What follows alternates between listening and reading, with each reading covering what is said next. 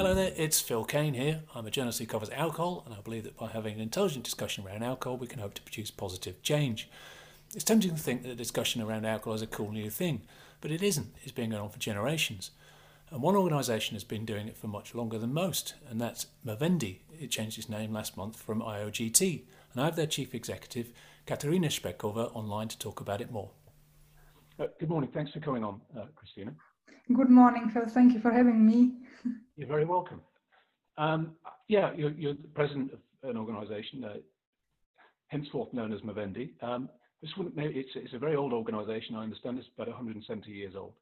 Are you kind of surprised by the level of interest there is at the moment in alcohol? You know, this is an older organisation, but there feels like there is something in the air around this topic at the moment. No, I'm not surprised. I think the interest should be even higher. I think the interest that is now on the rise is caused also by our organization and organizations alike that have also learned how to talk about alcohol, how to talk about alcohol policy, and also it's connected also to the general understanding and awareness of people's, in a way, rights. Because alcohol, when we are talking about alcohol problems, that was a very often taboo. So we knew about anonymous alcoholics, but then there were not many other solutions to the problem. And now we can also see, in a way, boom in coming out as a person who had a problem with alcohol and being confident in talking about it and sharing with others. So I would say that there are these two, no, I wouldn't call it trends, but the two happenings. And then also talking about health is becoming also a topic, and the science that is providing more and more facts about the negative impacts of alcohol on human body is again yet another element that contributes to that. But having on mind how much harm alcohol causes to the user, to the people around, to the society, I don't think that alcohol is being discussed enough. Okay. So there's more to be done in this area, you think? And your organization, it was called IOGT until last month, beginning of last month, I understand. Could you and now it's called Movendi. Could you perhaps explain why this change has been made and what it signifies in terms of the future of your organisation and where you see this wider discussion about alcohol developing in the future? Yeah, so the change has started very long time ago. Already in 2002, the organization had an ambition to change the name that didn't go through. Back then, because we are a movement, we consist of around 137 organizations right now. I don't remember how many exactly we were in 2002, but still, you know, like these changes are not happening only on the level of the management, but all the members need to accept it. So back then it didn't go through, but it was it was a tight decision. And then since then, we've been working a lot on rebranding the organization, as the history, as important as it is, and the impact that the movement had back in the history cannot be forgotten. But the connection and also just the understanding of what the organization was has been lost, and also the members nowadays do not understand because the organization was called International Organization of Good Templars, but there are very few members in the organization that understand what Good Templar is. They have never been part of any order, let's say. So the organization has changed, and the name change was actually lagging behind for many years. And then as a first solution in 2006, the organization has changed the name already from International Organization of Good Templars into IOGT. So IOGT became a word, but that was very difficult to explain, and it still looked the same. So of course it looks like an acronym. People were asking what it is. we didn't have any good answer. we were saying it's a name, it's like I don't know, IKEA or something else, and people would be still wondering, but okay, but there has to be some explanation to that.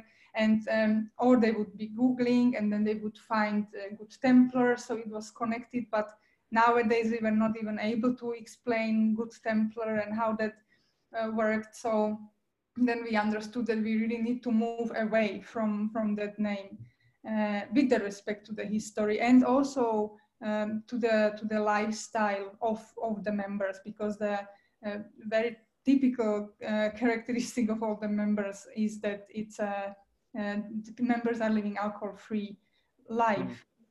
So, and that's how we ended up then with Movendi, which is a connection of two words over Latin expression, modus vivendi, so a way of life.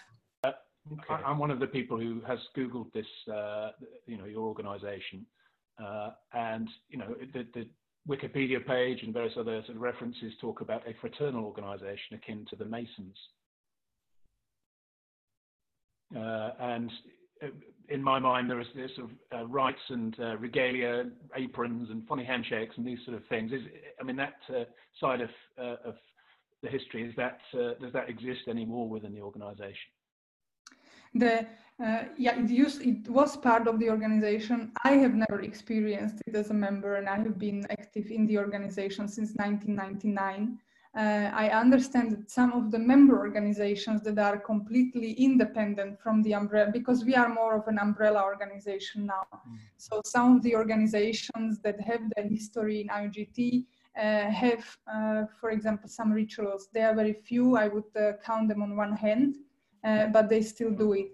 And what is important in this case to also mention is that those rituals, they are for them important as a part of the recovery process, because the members that have been joining this organization, they used to have alcohol problems.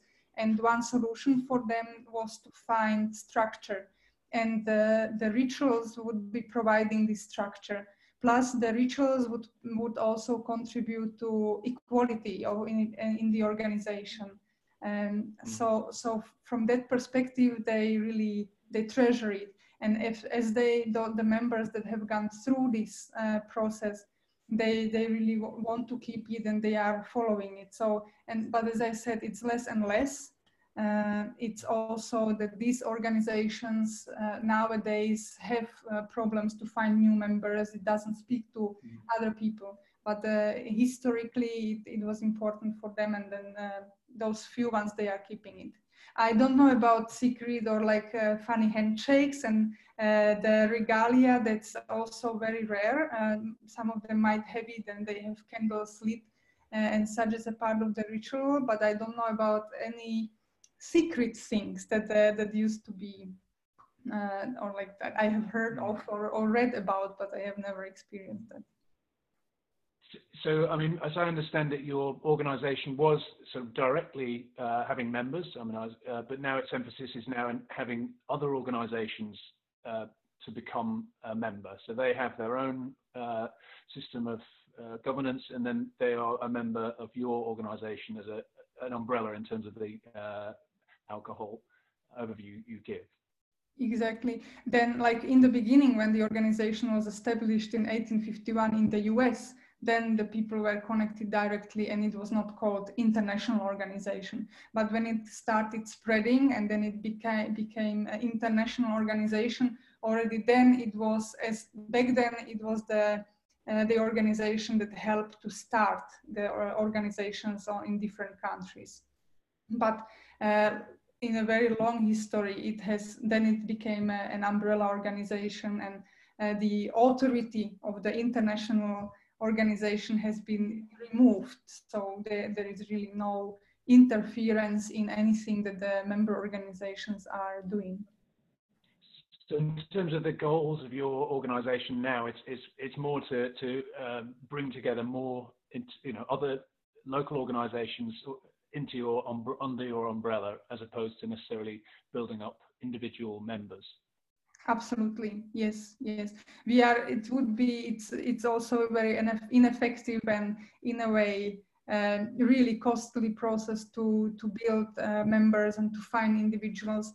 There is a possibility for individuals to become members directly in the international umbrella if they do not have a local or national organization, or for some reason do not want to belong to the local organization. But we are not taking any active steps in finding individual members.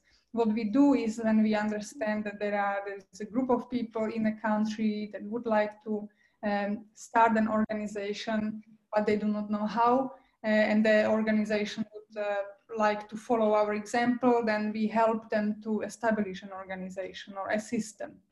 Let's put it that way.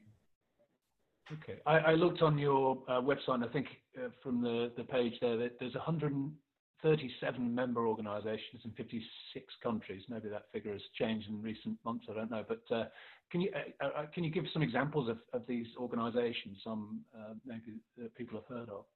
Yeah, the organizations are really of very broad variety. So we have organizations that are sobriety organizations. For example, in Scandinavia, we have big ones, like the organizations have 25,000 members, and they are promoting alcohol-free lifestyle as the core of their activity. And they are working with advocating for alcohol policy that is effective and is actually aligned with WHO's recommendation.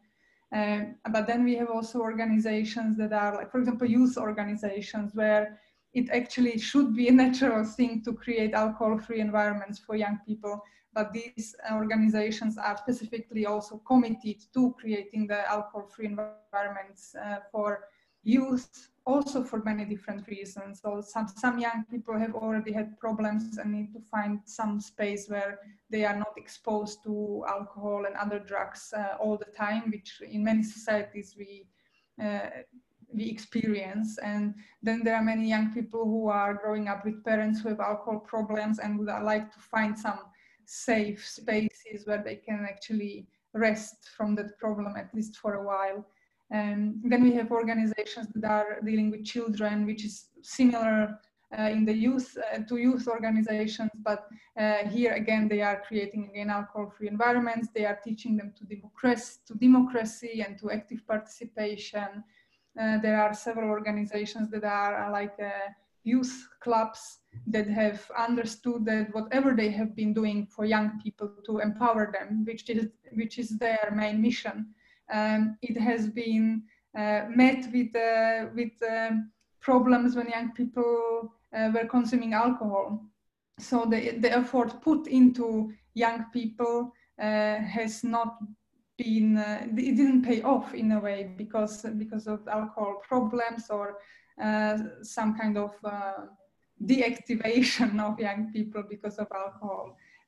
So then they understood, okay, we really need to actually work with alcohol issue and raise awareness about the real effects of alcohol and the expectations that young people have around it and the whole culture and how it influences them to use alcohol, sometimes even despite the fact that they are not interested in using alcohol. And then we have also many organizations in the global south, let's put it that way, that are also working on building society. And it reminds us very much the situation in 1851 in the US and in Europe a little bit later, where the organizations, while trying to build their communities and the community resilience, they again understand, okay, alcohol is a problem. So we have an organization that works with hygiene and access to clean water. And then when they were dealing with that and actually teaching people some basic hygiene things, they again understood, like, the people wouldn't come to meetings because they were using alcohol somewhere in the village. So then they would need to first take care of that, and then they would build their capacity when it comes to hygiene and access to clean water. So it's a really very broad variety, and it's a huge organization, as I mentioned, like 25,000 members, and then there we have organizations with 15, 20 members. It's student organizations as well. So And of course, I didn't mention that, but we have also very many organizations that have people in recovery, in treatment and recovery. So that's another very strong category within our movement. And you mentioned there the Global South. I think from reading your material that one of your emphasis is on alcohol as an issue within development. Could you maybe, I mean, you've touched on a few issues there, but could you explain how alcohol can have, in your view, a negative effect on the development of a country? Yeah, I think the easiest thing how to explain it is the analysis of Sustainable Development Goals that have been adopted in 2015, and I think are somehow making their way into people's awareness. And the countries should be at this time, after 5 years since the adoption, be actively working with it. So when we look at the goals, they are 17. And the goals, there is everything possible. So it's everything from eradicating poverty and hunger to reaching gender equality, providing education for all, decent jobs, sustainable economic growth. Also, there are goals that are connected to environment. So again, sustainability in the environmental sphere, clean water, and land, and then also some kind of partnership between in the governance between different parts of the sector. So it's really looking on a very, again, broad spectrum of what needs to be achieved if we want to do something for sustainable development and in a way turn around the current development. And then when we look at those 17 goals then and make the analysis, then we understand that 14 out of those 17 goals are negatively impacted by alcohol harm. So, and we can go, if you look at the poverty, for example, and it's a little bit connected to what I've been already mentioning, but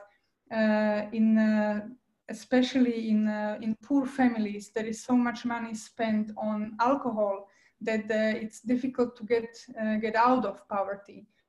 Or even when we are in countries that are getting now over where the social economic development is improving, we can also see like those that have just got over the poverty limit and have better income.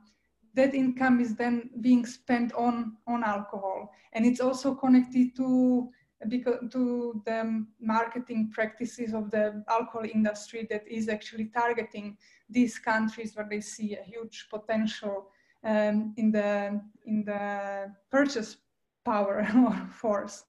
So, for example, that would be the poverty. Then if you look at gender equality, then we again see like how much gender-based violence, for example, is connected to alcohol use.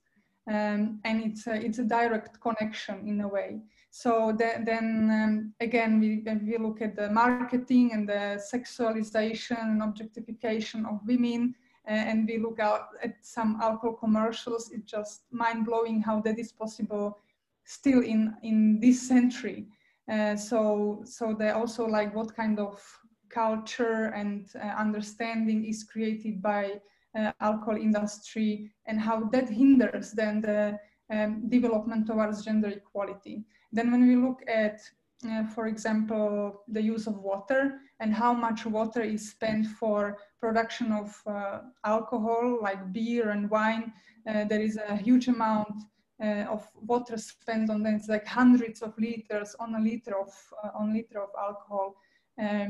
In the countries where there are drains and like when there is no water and the communities are really suffering, and in the same country alcohol is produced and being exported to Western countries where we are then enjoying our glass of wine or something. So it's like it's on very many different very many different areas where alcohol is impacting the development. I looked on your literature around the rebranding, and one of the things you unveiled at that time, I believe, is a slogan which includes the term alcohol prevention. and it was a little bit unclear to me and maybe some other people what that meant. Is it to prevent the production of alcohol, prevent the consumption of alcohol? Is it a prohibitionistic kind of statement in other terms? It's just a little bit unclear to know what that means. Thank you. That's a good question. That's like we actually perceive alcohol prevention as a very broad term. And what we are talking about is to reduce harm caused by alcohol or prevent the harm caused by alcohol. It's definitely not a prohibitionist term. It's not forbidding alcohol in the whole society. It's more about the approaches that will reduce the consumption of alcohol, so we avoid the harm.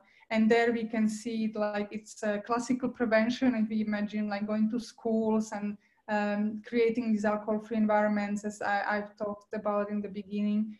But it's also alcohol policy measures that have the best impact, like the three best buys on the consumption and consequently on the harm that we can then see in the society, whether it's public health, whether it's economic harm, or like a social harms, which is also part of the public health then, or also democratic harm, where we can see the interference of the industry in the democratic processes, or in democracies, or preventing democracies. And then also the prevention is also treatment and recovery. So under this alcohol prevention, we actually include also, as I said, recovery, because as soon as people are treated and recover, they are again creating alcohol-free space around them. And of course, they are reducing the harm on them and the harm that has been created by their use. But at the same time, they are creating alcohol-free environments that then also influence the people around them. And I mean, this is an interesting issue. I think a lot of people who rethink their alcohol consumption one way or the other, cut down or they quit. There is this divisive element to alcohol in that it's a personal habit which somehow may be interpreted as having a judgmental aspect on what other people are doing. Is there a way to sort of square this issue where you can kind of make a personal choice as you're advocating to not drink and do it in a way which doesn't sort of exclude other people who may drink from this conversation about a substance? I think that the personal choice is everyone's personal choice, really, and we actually do not have any opinion, or we do not interfere into people's personal choices. For what is important for us is the environment and the society, what the society offers to people. And if people are bombed by alcohol marketing, and if alcohol is made a natural part of every part of our lives or in the society, that is what is a problem. And it's a problem for several reasons. It's a problem because we know that some people already have alcohol problems and would really benefit from alcohol-free environments and have no chance to benefit from it. It's also a problem because there are many people who actually do not want to use alcohol, even though they have never had any problem. But they feel that they should because it's expected or it's there, and it's all the time communicated in that way that it should be. So the consumption would be lower if we have the measures that we know are effective in place. But how people decide in the end with their own consumption and whether they will have a glass of wine once a year or every day or never, that is not our business. Why our members are alcohol-free, there are very many different reasons. But of course, one of them is that some of them had their problems and there is no other way to deal with that. Then there are members who really do not want to support the business or the industry, not even with a single cent. So they will never purchase that, and they don't want to promote that kind of culture. And then there are also members who are really aware of the problems of other people, and they want to be that safe space themselves and create it around their person. So as I said, there are really many different ways, and those are personal choices. And what the organization is dealing with is more societal solutions. And I mean, just a final question. I mean, it's obviously a long history, 170 years. Is this a moment where things are about to change, or is this, is there another 170 years to go with much the same kind of story being told? I have a very strong belief that this is about to change, and I've been working in this field since 1999 in different levels and from different positions. I think it has already changed, and it's again, what is very interesting to follow or to look at is also what people do and what people say. And I think already there is difference. And if you have conversations with people about their alcohol consumption, very often we hear, and what we haven't heard before is it's more natural just to not to choose alcohol very often. And it's again, and this is bringing us the whole circle back. As I said in the beginning, like there is more and more evidence that there is actually no safe amount of alcohol. So why would people just do it? And then the discourse around alcohol is also changing, understanding what is the real effect and what is the expected effect of alcohol, and how can we how that impacts our consumption. Because if people understand that they are actually funny, or that they can be social, or they can be sad without holding a glass, or without pouring ethanol into themselves, then they have no reasons to use it or take it. And then when also on the policy level, we see there are changes, and in my opinion, in the right direction, but that's not so obvious, because we have different countries having strong opinions about the effective measures. But I would see that there is also a positive development. Thank you very much for that. It's been very, very useful to know. And there's perhaps some reasons to be cheerful. And thanks very much for coming on. Thank you for having me. This was really fun.